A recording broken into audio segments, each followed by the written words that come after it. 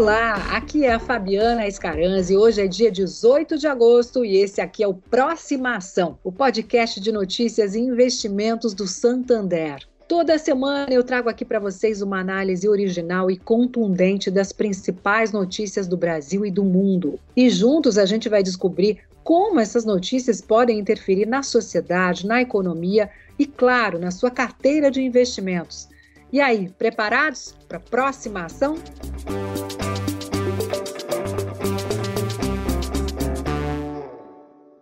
O mercado imobiliário residencial começa a viver um novo boom no Brasil. É o que indicam dados sobre demanda, estoque de imóveis e condições de financiamento. No ano passado, mesmo com a pandemia e depois de 5 anos seguidos de crise, o setor cresceu 10% em número de unidades vendidas. Agora, de julho a dezembro, a categoria pode ter seu melhor semestre no século XXI, como mostra o levantamento da Data Store, realizado no final do mês de julho. Segundo a empresa de pesquisa especializada no mercado imobiliário, 28,7% dos entrevistados disseram ter intenção de comprar um imóvel nos próximos 24 meses. Em termos estatísticos, o percentual representa 14,5 milhões de famílias com diferentes níveis de renda.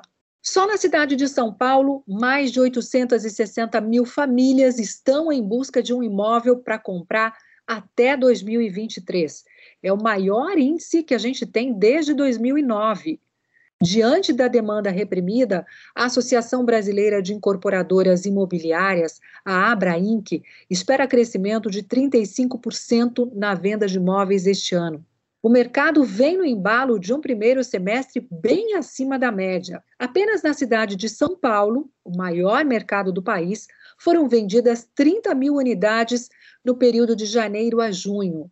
O número representa um recorde 52% superior ao anterior, que pertencia ao primeiro semestre de 2019. No Rio de Janeiro, outro mercado importante, a alta na venda de imóveis residenciais foi de 74% no primeiro semestre. O desempenho foi o melhor para o período desde 2013. Importante ressaltar aqui que as vendas têm acontecido mais rápido do que os lançamentos. Nos últimos 12 meses, encerrados em junho, foram lançados 132 mil imóveis novos no país. O número representa um aumento de 13,5% em relação aos 12 meses anteriores.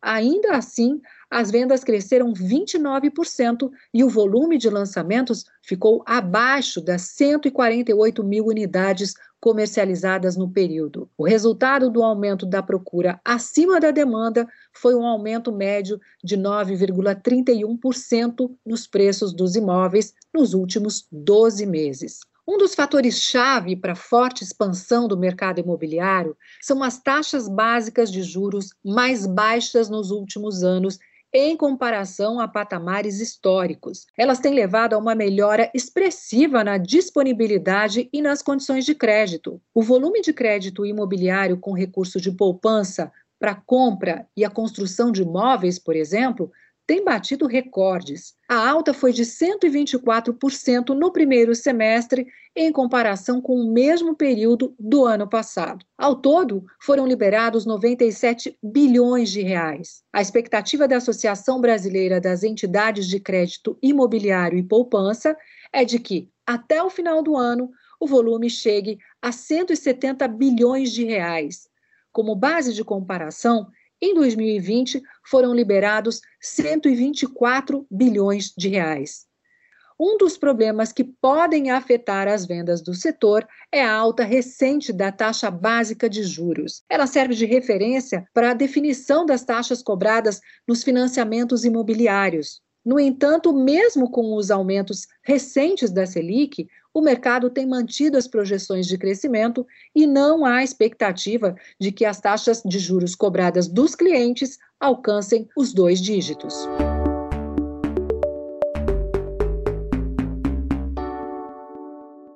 E para ajudar a gente aqui a entender o impacto dessa movimentação no mercado financeiro, eu trago aqui a Fanny Orengue, que é especialista da Santander Corretora.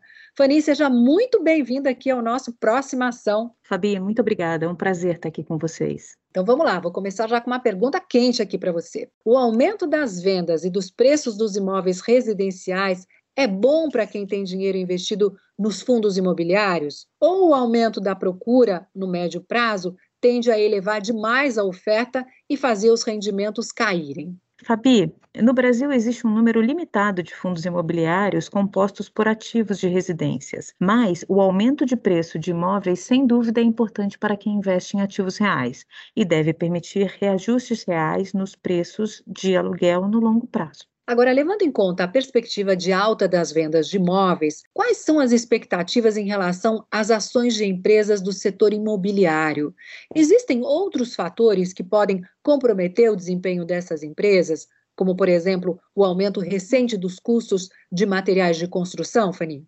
Fabi, o Santander tem uma visão positiva tanto para o setor de shoppings e torres comerciais, como para o setor de construção civil. Em relação às empresas de construção civil, acreditamos que o nível de preço que as empresas estão negociando já reflete um cenário de margens comprimidas. Mas sempre é bom a gente lembrar que existe falta de unidades prontas no mercado de São Paulo, onde a maior parte das empresas de média alta renda atua.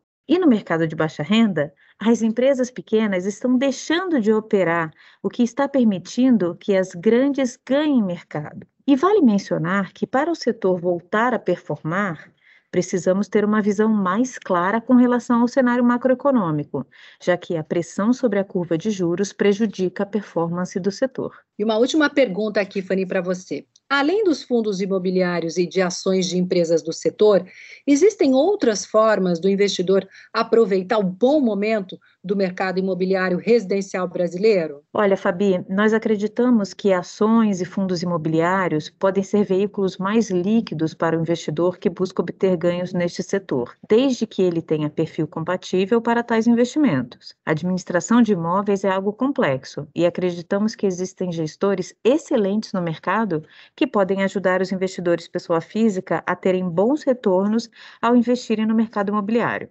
Informações ótimas, essenciais aqui para os nossos ouvintes programarem a sua próxima ação. Fanny, quero te agradecer. Muito obrigada por clarear aí o nosso caminho e pelas dicas muito bacanas que você trouxe aqui hoje.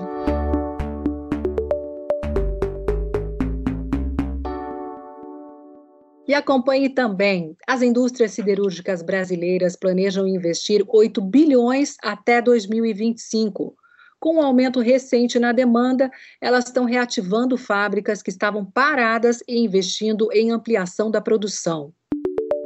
O valor de uma cesta básica com 39 itens em São Paulo já é quase o mesmo do salário mínimo.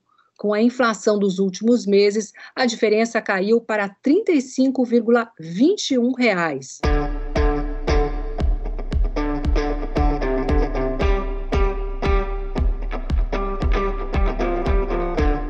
Eu sou a Fabiana Scaranzi e essa foi mais uma edição do Próxima Ação, o podcast de notícias e investimentos do Santander. Toda semana eu trago aqui para vocês uma análise original e contundente das principais notícias do Brasil e do mundo.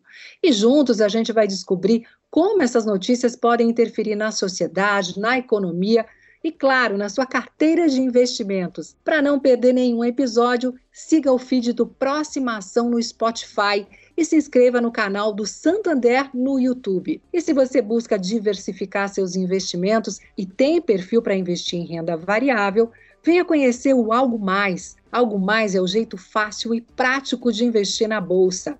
Especialistas do Santander te ajudam a montar uma carteira diversificada e adequada ao perfil do investidor. Depois eles acompanham o mercado e atualizam as recomendações. As carteiras Algo Mais contam com o serviço de rebalanceamento mensal da Santander Corretora. Ao contratar o serviço, a sua carteira de ativos será rebalanceada sem que você precise comprar e vender as ações. É ou não é um belo algo a mais? Então, acesse www.santander.com.br/algo mais e fique por dentro, que eu vou ficando por aqui. Um abraço, até a semana que vem.